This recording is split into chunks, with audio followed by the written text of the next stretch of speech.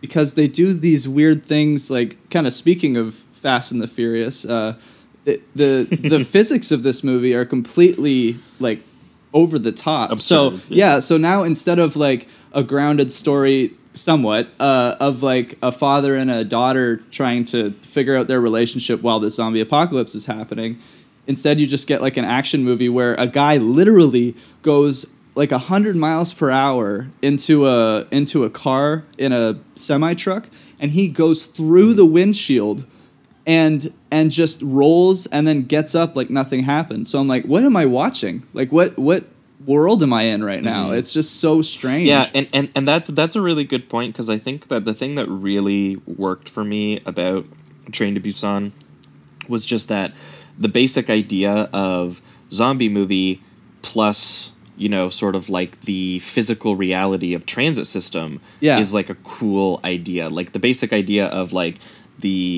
also they do sort of like fast zombies, so like the speed and the volume of the amount of zombies smashing up against these tiny spaces that, you know, anyone who's taken a train or anyone who's taken a subway recognizes that space, and it immediately sort of gives it a physical sort of sense of rules, I guess, that you understand. Right. And it you know, even though there are some moments where things get, you know, crazy, like for example, a giant horde World War Z style, like basically smashing up against the window like lemmings or something, and then breaking through it and all flying through, you know, things like that are like scary and larger than life in a way that is, you know, someone clearly imagined them and composed them in that sort of image.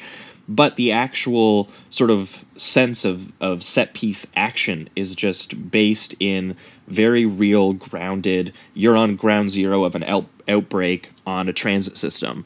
And it is very logistic based action of, you're right, like go from, there's one entire set piece and section of the movie that's just a half hour of them going from like through 3 different train carts to get to the front. Because I think that there's that one point in that film where they all get off the train thinking that they're safe, and then they realize that the entire station has been infected, so they all immediately start running back to the train. Some get on at the front, and some get on at the back, and they realize that in the middle, a bunch of zombies have gotten on, or people have been infected in the train. So then they basically, it's sort of like Snowpiercer style, where that whole movie is just them logistically making it from the back of the train to the front of the train.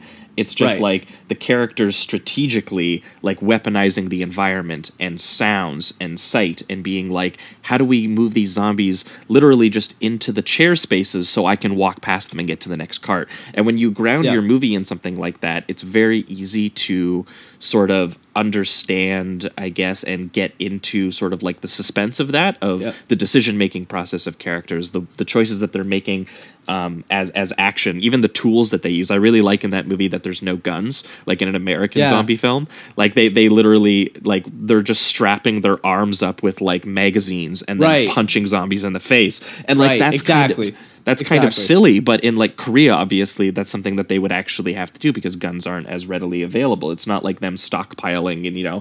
So there's so many things that a Korean zombie movie based on a train had so many cool ideas to work with, and this film was like, okay, what if we did all that, but we got rid of the train? And I was like, okay, so immediately you lose that sort of like logistical aspect of it.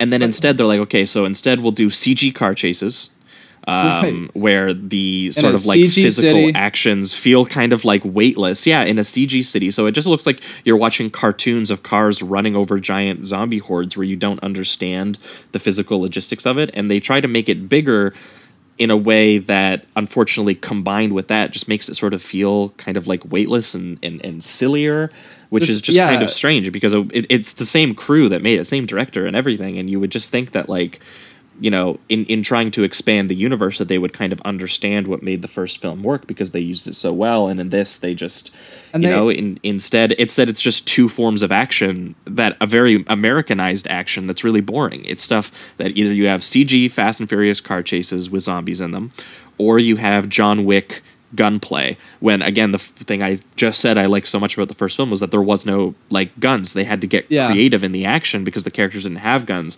and in here the gunplay is just the same. I mean, we complained about this a little bit on the Bad Boys segment that we did in the bonus transmission, where it's just like, it's not bad action. It's just every action movie is like this now.